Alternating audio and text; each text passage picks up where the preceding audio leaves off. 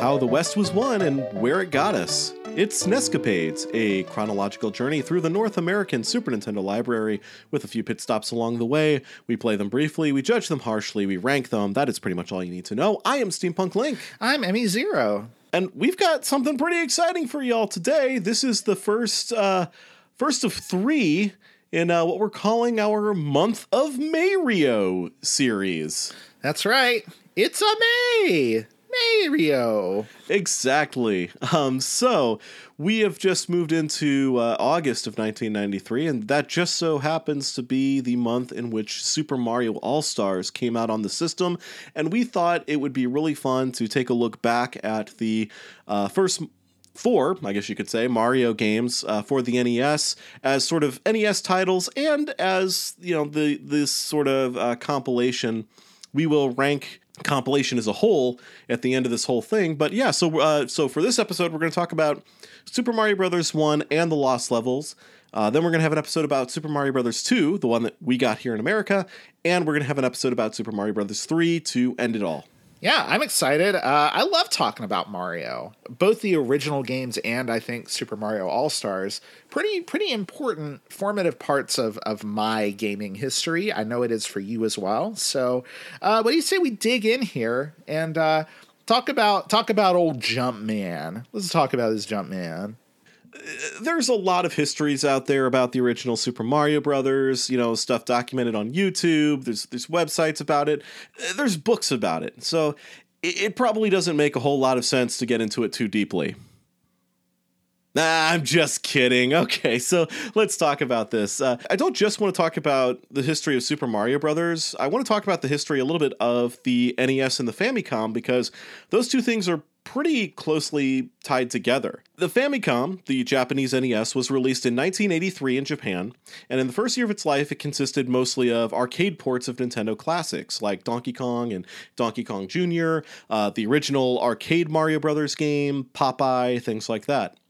And in 1984, we start seeing the first third-party releases on the system, with games coming from Hudson Soft, who were publishing PC ports like Lode Runner and Nuts and Milk, and we also get some Namco arcade titles like Mappy, Galaxian, and of course Pac-Man.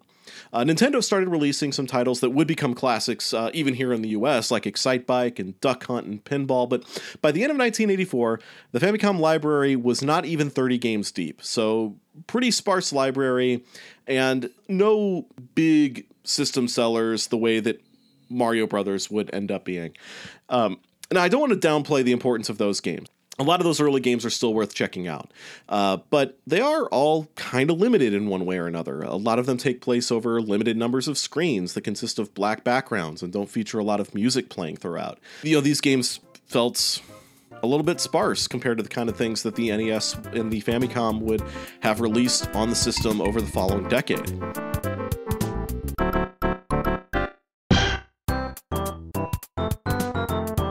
So, 1985, big year for the Famicom, because that was the year that Nintendo's success would cause them to start developing the Famicom Disk System, which would get released in early '86.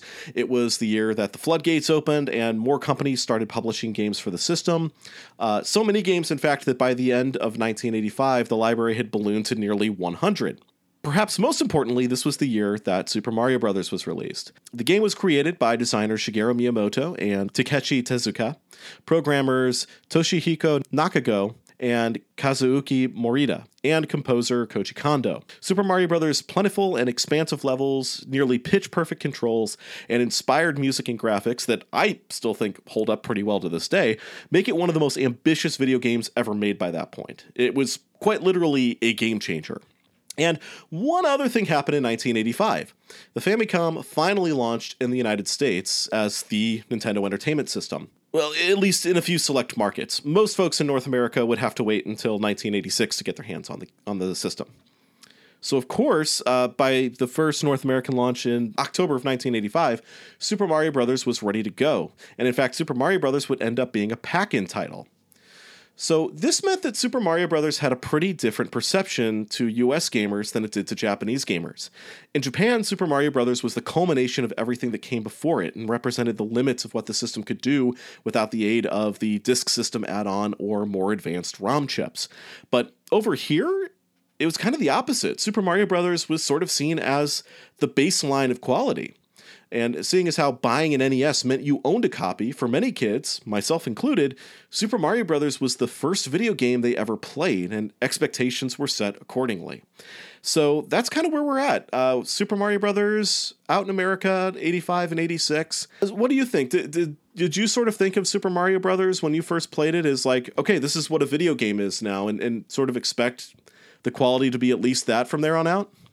Yeah, absolutely, because this was the game, along with Duck Hunt and Track and Field.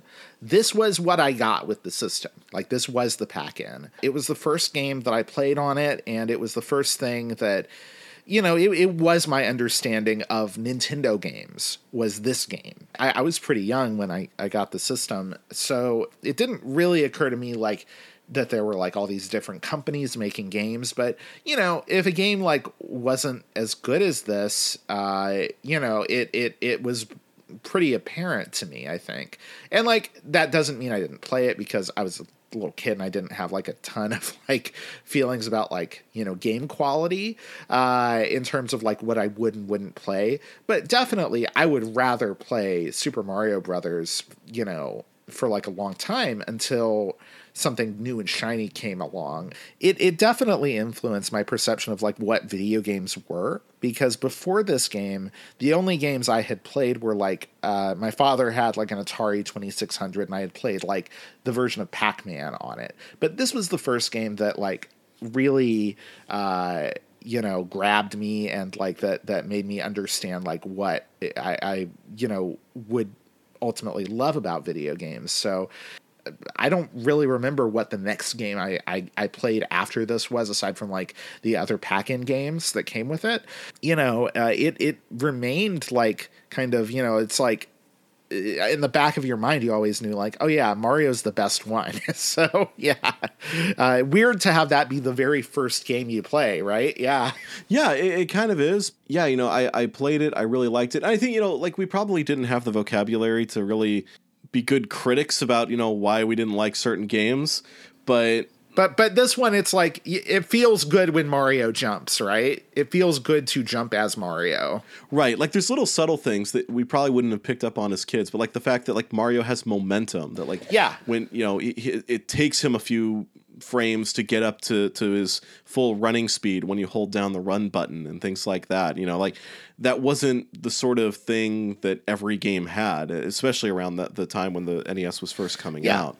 For sure. I mean, if you go back and play like the older games, like there is a gulf in what you can do with the controls in something like, you know, Donkey Kong or original Mario Brothers versus this game. There's a particular feeling in this game of like running, jumping, and then hitting a block, where every part of that feels both sort of like inevitable, but completely like under your control.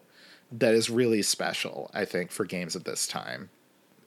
I do remember spending what felt like, you know, the first long span of time where I had the NES just playing Super Mario Brothers and occasionally Duck Hunt and Track and Field, because those also came with my copy of the system. It took me a long time when I played this originally to even beat like level 1-1, you know, because like I was learning how to control a video game. And yeah, the feeling of elation when I managed to do that, I can still remember to this day. It's a pretty special game to me. And I think, you know, that they could not have had a better ace in the hole when it came to like getting people to love this system and to love video games than packing this game in with it. Yeah, I mean, a lot of folks attribute Rob, the robot operating buddy, to, you know, Nintendo's success in America is sort of like their Trojan horse of, you know, ways of retailers to be able to tell parents, oh no, it's not just another video game it's system, toy, it's a whole entertainment system. Yeah, it's a toy. But really, I think it was Super Mario Brothers. I think Rob maybe got the eyes on them, but like once people actually played Super Mario Brothers, that was the thing, you know? Yeah, like Super Mario Brothers is the reason this didn't become another Atari or what have you, because like there was software that people would want to go back to and play over and over again and wouldn't just immediately want to take back to the store. In one of his NES Works videos, Jeremy Parrish, Big Papa Parrish, I think put it real succinctly by saying that the NES could have succeeded in America without Super Mario Brothers the way it did in Japan, but with Super Mario Brothers, it could not have failed. And I think that's right on. That is a great way to put it. Yeah.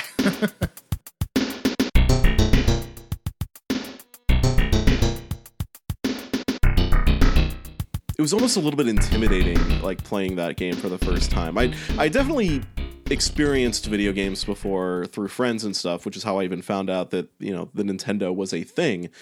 But I never really played it. Like at my friends' houses, I was always more inclined to just watch them play because I wasn't sure I would know what to even do, and it was just kind of more visually fascinating for me to just watch and see how it all worked and what happened as they got further along. So actually playing it, it was almost a little bit intimidating at first. And like, just because, I was young and didn't understand how programming or anything worked. And the fact that Super Mario Brothers did have like secrets of its own to explore, it was kind of like, what could this game do? Does this game have like weird hidden secrets about it that like we don't even know about? I would have like weird dreams about the game just doing weird, like almost upsetting things at times, but like it was just kind of part of that intrigue for me. Like, what can this thing do? What secrets does it hold? Yeah, no, I think there is something really magical about the secrets you can find in this game, and like the feel that like almost that you're getting away with something when you run across like the top of like level like 1-2 and get into like the warp zone area. The fact that you're like running in the area where like the game's like UI is. I know it was like there was like technical reasons why it had to be that way, but it's a great touch. Like it's so cool seeming to be kind of invading this bit of the screen that it doesn't seem like you should be able to, and then finding something out of that is really cool. And like, if you really look at it, Super Mario Brothers is like for what it is, it's actually a pretty minimal game. Even like some of the later levels are just sort of like challenge versions of some of the earlier levels. It's like, oh, here's 1-3 again, but we've added bullet bills, or hey, this is the same castle you already did, but now it's got a lot more fire traps in it. That doesn't matter though. Like it doesn't mean that like those levels are less special, because it always sort of feels like you're exploring, and there could be something cool and interesting around the corner, no matter what part of the game you're in. The Mario series at its best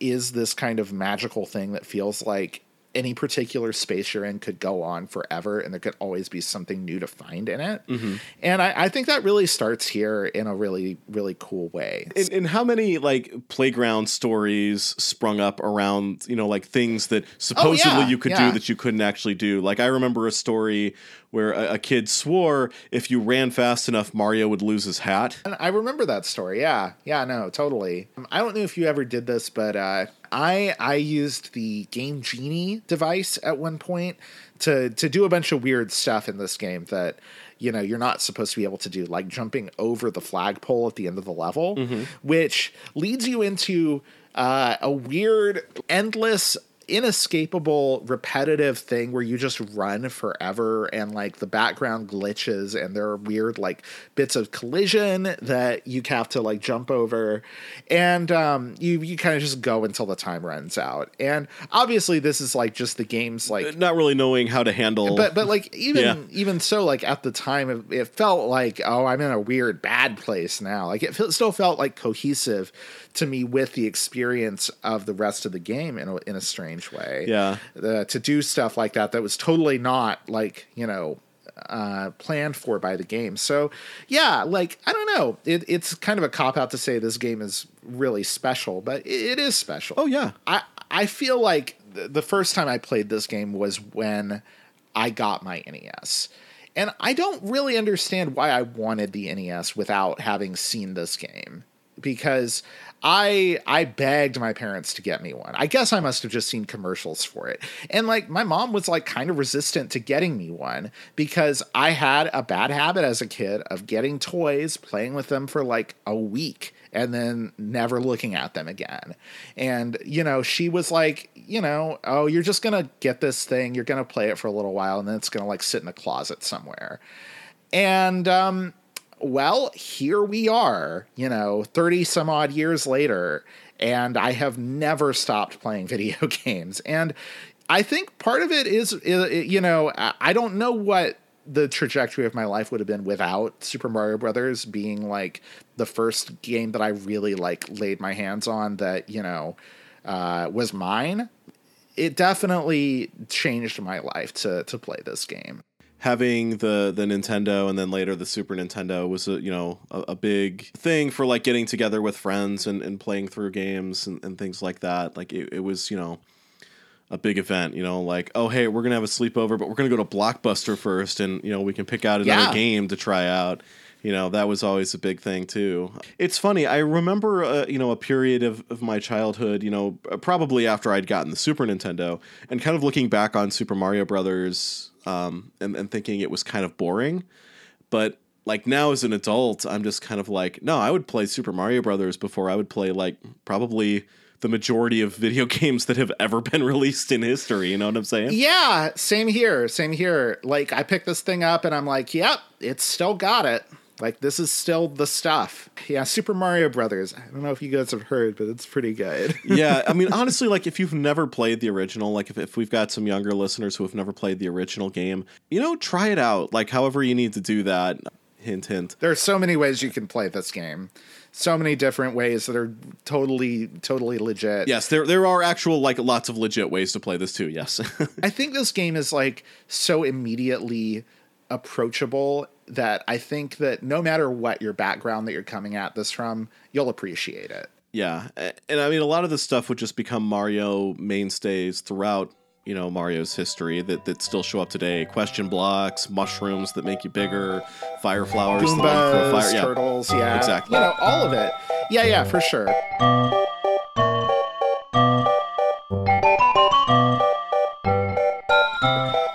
I will say, I think that this is the best Mario feels to control in 2D. Like, I've thought about it a lot, but, and I love the way, I think that, like, Mario World gets back to the feel of these controls pretty well. Like, it's the closest, I think. But I think that in terms of just, like, the pure feel of, like, the joy of moving him around, the only other game that Nintendo made that really manages to capture this feeling is Mario 64, where like the pure joy of movement is right there. It's by degrees, you know, because like I think that, you know, there's still like a way that Mario games feel to play that is like the best of practically any platform game hero you can control. But I think that among those, I don't know that I think they ever quite got the specific feel that this game has. And maybe that's just nostalgia talking. Maybe it's because this was the first one for me that this feels the best, but it does feel really good to play, even you know, regardless. So yeah. So do we want to talk about the Mario All-Stars version of Mario 1 specifically? Because yes, there are a few changes. I think the physics feels pretty similar. It feels pretty accurate. Pretty similar. It's not quite the same, but it feels pretty close. I would say like a lot of the things that were glitches in the original remain intact with a few exceptions. Like I think the wall jump is still possible. The wall jump is still possible. I did it. Okay. So yeah. I was never good enough to actually perform wall jumps in that game, but if Mario snags on a piece of scenery as he's falling, if you do just a frame perfect tap of the jump button, you can actually make Mario jump off the wall which is kind of neat. I've never been good enough to do that, but it's a common speed running tactic, I know. Yeah, I'm not good at it either. I did it like accidentally a couple of times. So yeah, that stuff's still there. The level layouts are all the same, you know. Yeah, everything's just kind of gotten a new coat of paint. One glitch that sadly did not survive that I think they should have just left in was the minus world. Yeah. Which was one of those weird secret-y things, a lot like what you were talking about with jumping over the flagpole and the game just kind of glitching out. Finding out years later that there was this way to access a quote-unquote minus world kind of blew my mind back in the day. But because it was the kind of weird thing that I had imagined this game might be capable of, but it never actually surfaced to me. So that was pretty wild. But yeah, sadly they left that out of the Lost Levels, this remake.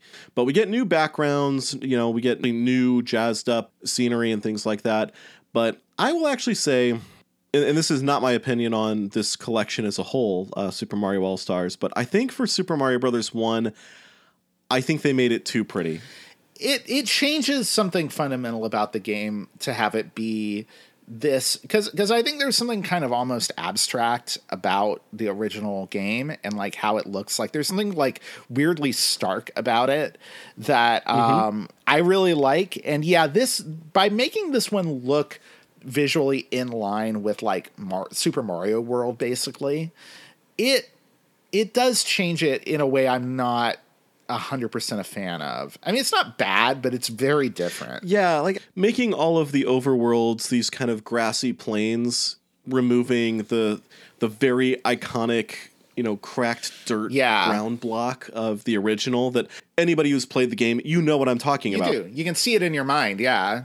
You know, that's all gone, and instead Mario's just running through these grassy fields, and I don't know if I like that. I tend to think of the Super Smash Brothers stage where you're actually fighting on World 1-1 as it kind of scrolls forward. Everything's just this parched desert, and that's actually like kind of what I imagined that those stages looked like back in the day. It's actually kind of funny. This is a little bit of a tangent, but like when I saw the Super Mario Brothers movie and there's like this long sequence where they're stuck in the desert, my thought was like, oh, this is just like World 1-1. Yeah, yeah.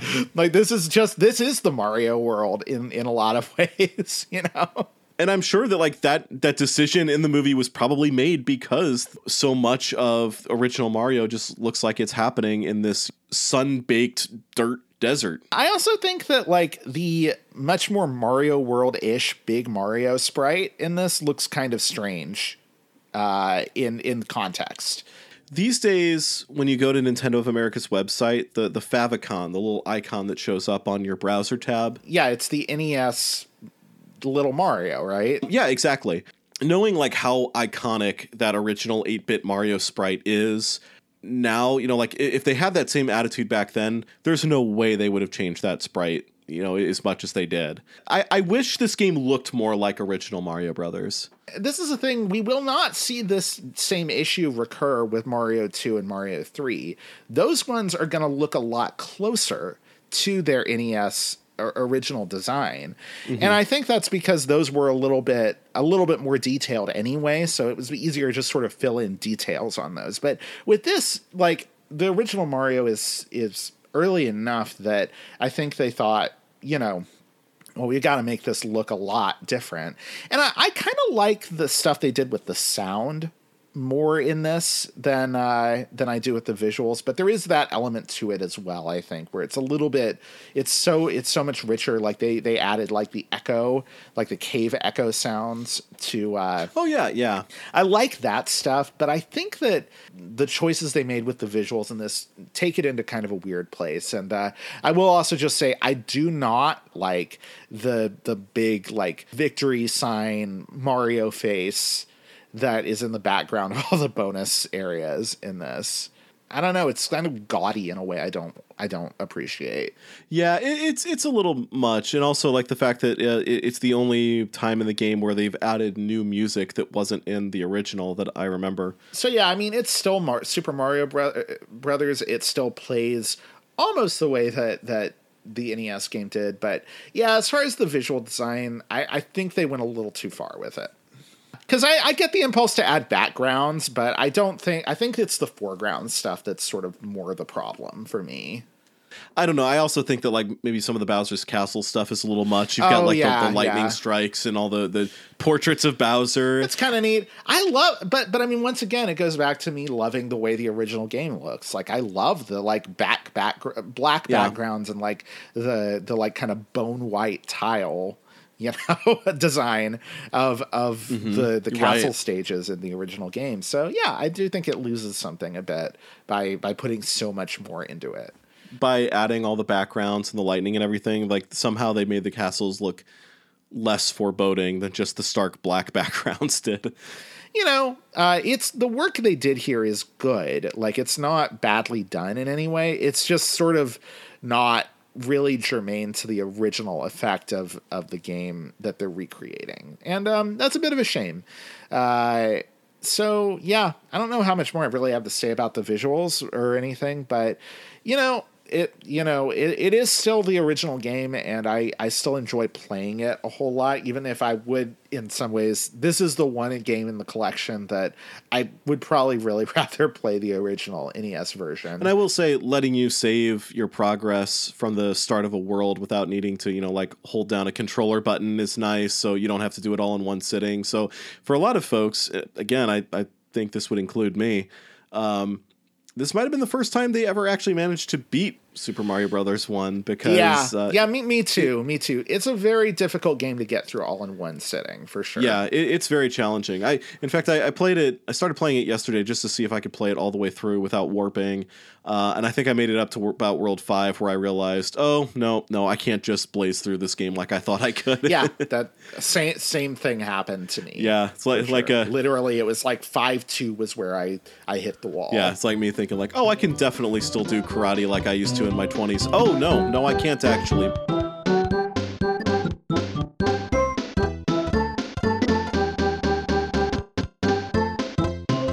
To pick up the sort of story again that I was telling before, because as we move into Super Mario Brothers 2, which, okay, so I think for clarification from here on out, I am just going to keep referring to Super Mario Brothers 2 in Japan as the Lost Levels.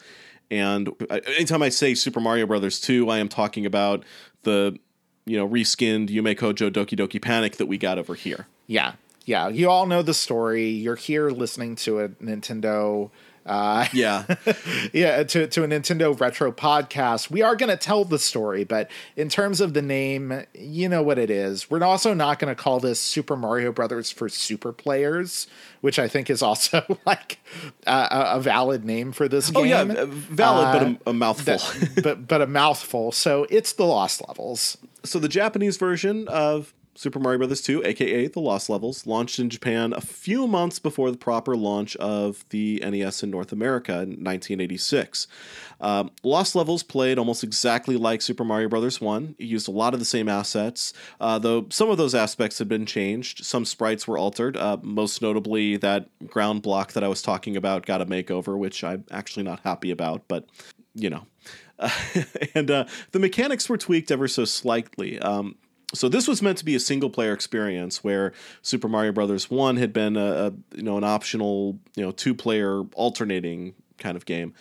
This was single-player only, and instead of letting the second player play Luigi, the only player would get to select if they wanted to play the more sure-footed Mario or the higher jumping Luigi, which is, that was a new aspect to this particular game. Lost Levels was also a lot more difficult and featured new obstacles and hazards like decoy power-ups that would actually kill Mario, wind that would affect his jumps, and hidden block puzzles that would need to be navigated in order to proceed. This was clearly intended for players who had already mastered the original and wanted something much more challenging. Now, the story that everybody knows, that literally everybody who's ever read any video game blogs ever has been regaled with, is that Nintendo of America employee Howard Phillips tried Lost Levels, felt that its difficulty would frustrate players, and convinced the higher-ups in Japan that they shouldn't release it and should turn something else into Super Mario Bros. 2 instead. Now, I'm not saying that that definitely didn't happen or anything. But I think this game had more going against it than its difficulty, as far as its American launch was concerned. For one thing, Lost Levels in Japan only released on the Famicom Disk System, which was a Famicom add-on that never got a North American NES equivalent. So there weren't any cartridges of this game being manufactured, and converting the game would take time, which leads to another issue. Due to Super Mario Bros. Status in America as the quality baseline, Nintendo execs worried that this game might look dated to American gamers and their parents by the time it would be ready for release. And that was a legitimate concern. If a conversion of Lost Levels released in America around the same time that our version of Super Mario Bros. 2 did in 1988, would gamers be as excited about another Super Mario Brothers at a time when games like Metroid and Castlevania and Mega Man were already out? Hell, by the time Super Mario Bros. 2 was coming out here, Japanese gamers were already about to start playing Super Mario Bros. 3. So Lost Levels was scrapped for a North American release, and we got a completely different game with the title Super Mario Bros. 2. And I do think that that was the right call. But we will talk more about that game in our next episode. So for now, we are just going to talk about the Lost Levels.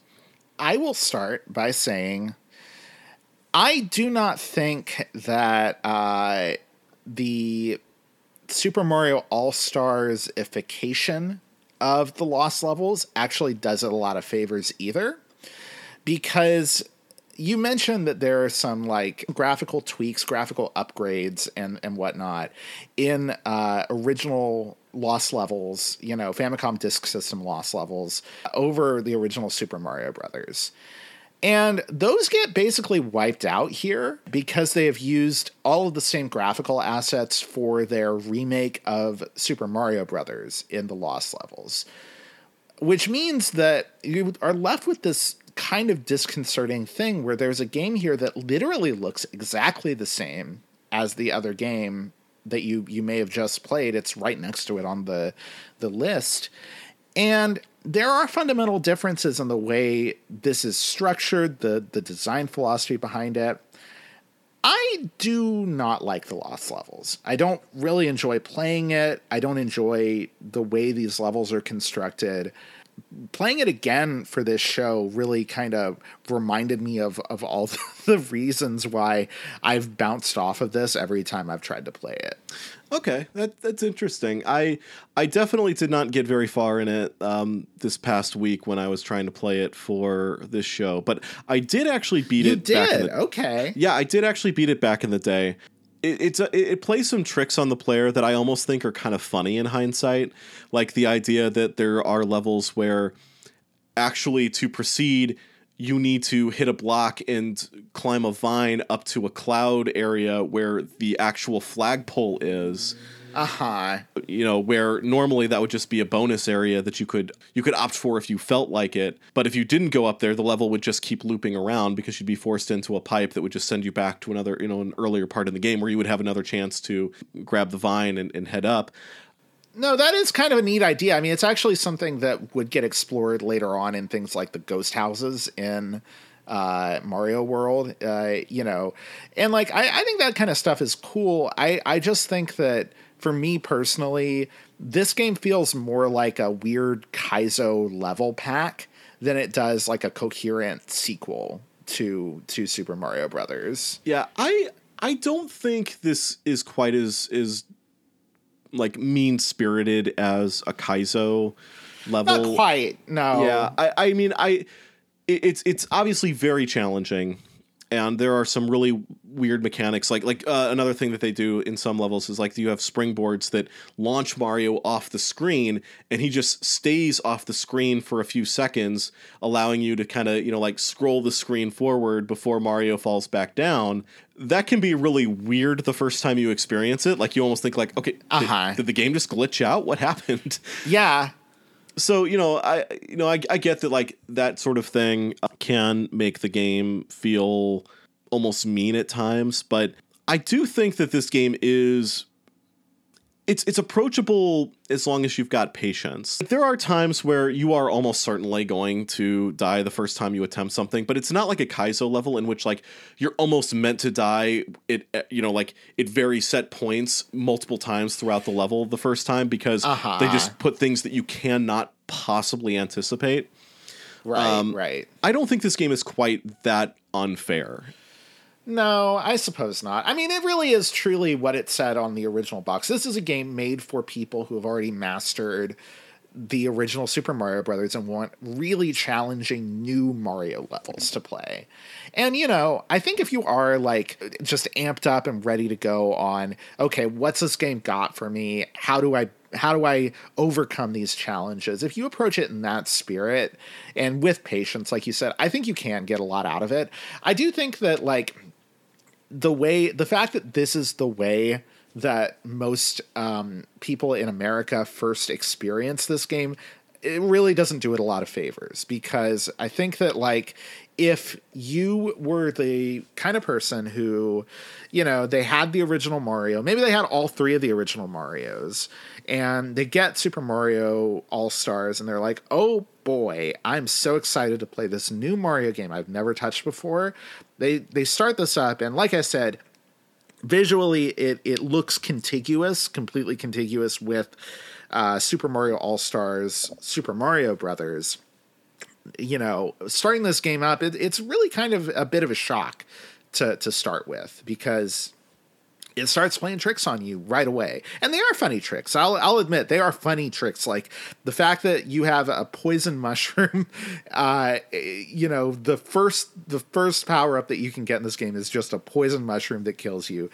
Actually very funny. So, it is funny. And also I will go to bat for this particular version of the game a little bit. Like the poison mushrooms here are very distinct. They're very clear. They're much clearer than in the NES version, in the Famicom Disk System version, for sure. Yeah, in the Famicom version, the poison mushrooms look almost exactly like regular mushrooms, just with slightly different coloring. So yeah, you may not even understand why you died the first time you picked one up. Whereas in this Mario game, you touch a mushroom that looked very different from the power-up mushroom you're used to, and you died, and you learn really quick, okay, don't touch that thing.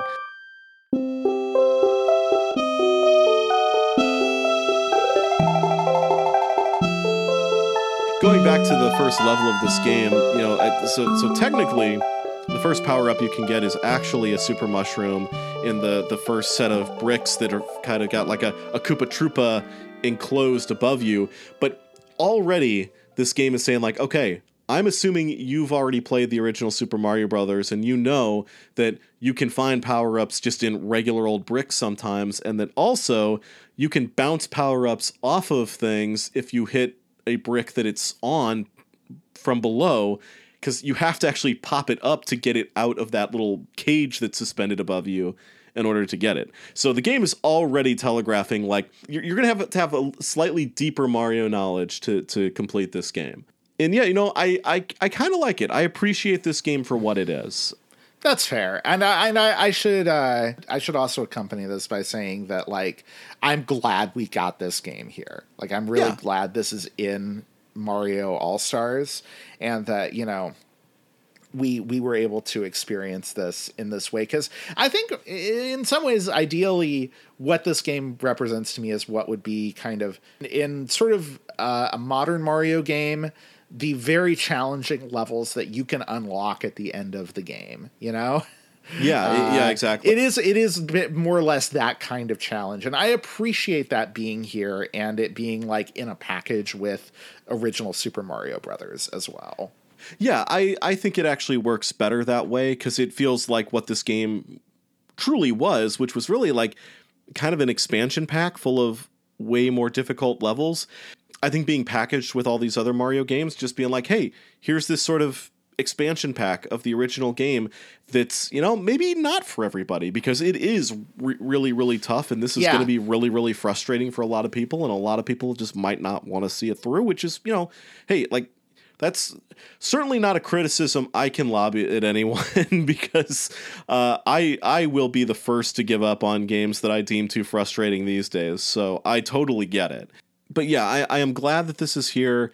Because I don't have the nostalgia for this one that I do the original, like I'd almost have been okay if like they left Mario Brothers more or less alone in the graphics department and did all their upgrades and you know, prettied up this one. But I do also understand that like they probably made these games look exactly the same because A, they did use the same assets more or less originally, and B, there may not have been enough room on the cart for a whole other set of unique sprites for an entire like game. I don't think they should have gone through all the effort to like make things look slightly different in this game versus original Super Mario Brothers, to be clear. Like I get why they did what they did here. It does put it in just kind of a different position, I think, than this game was when it came out originally. But of course, it would always have been that whenever they decided to put it out here. So I think this was a good way to do it, honestly. And yeah, like I don't enjoy this game in the same way that I do the original Super Mario Brothers, just because I think the extreme challenge level does lose some of that like breezy fun. But also like, you know, this game is exactly what they wanted it to be, and I cannot fault it for that. Also, going back to your comment about, you know, like Mario games having tough levels that you would have to unlock, this is the first game that actually introduced that concept because... Oh, yes, it does, doesn't it? Yeah. As difficult as this game is, it also has its own set of, like, 4 entire worlds after World 8, worlds A through D that you can go through. Now, originally, you'd only get a chance to play through those worlds once, and after you beat World 8, and once you died, that was it. You'd have to start the game over. This version is much more merciful in that you can save your progress at those lettered worlds, so you can actually experience them all. Yeah. There is also a World 9 that I believe you can only get to by not warping, which includes not taking the bad warp zones that will actually take you back to previous worlds. That's so brutal. Wow.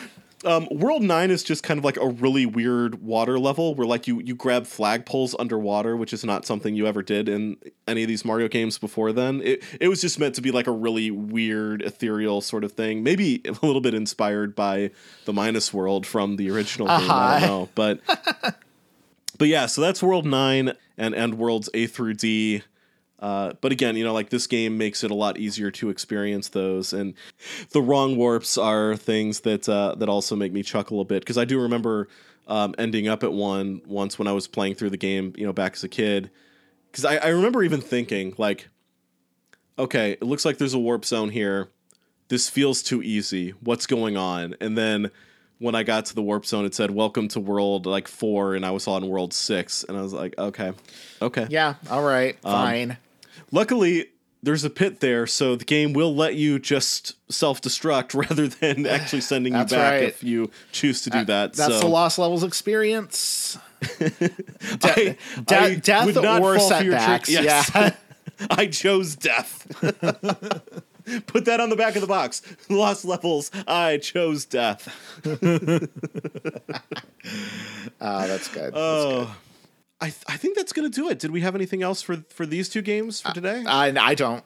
Yeah. Only thing else I could say is, boy, that All Night Nippon ROM hack that was officially put out by Nintendo was weird. It would have been cool if they could have put that in there, but I know that would have, you know, involved dealing with, you know, there's license stuff, radio show. Yeah, but if you haven't heard of that before, basically Nintendo released a reskinned version of Super Mario Brothers in Japan called All Night Nippon, which was based on a radio program that was really popular over there, where a lot of enemies and the mushroom retainers were replaced with the caricatures of radio DJs. So yeah, that's a thing that exists. That's up there with the what was it? The ramen themed Excite Bike reskin they did. They did a few of like these that. back then in Japan. In fact, as we will, this is I guess a little cliffhanger for next week. Part of the reason why it was attractive for Nintendo to reskin Doki Doki Panic as a Mario game was to get away from some of that. So yeah, exactly. So we will talk about that. We'll go deep into that. Next time. So yeah, hey, hope y'all enjoyed this little talk about Super Mario Brothers, the original and the Lost Levels. It's sort of spin-off, expansion pack, whatever you want to call it. Hey, engagement. Let us know what you thought of original Super Mario Brothers. You can contact me on Instagram, and only Instagram now. So feel free to do that. My handle is @Snescapades, and feel free to follow me if you feel so inclined and are not already doing that. And I guess that's it for now. Yeah. Until next time, I'm Emmy Zero. I'm Steampunk Link. Play it loud.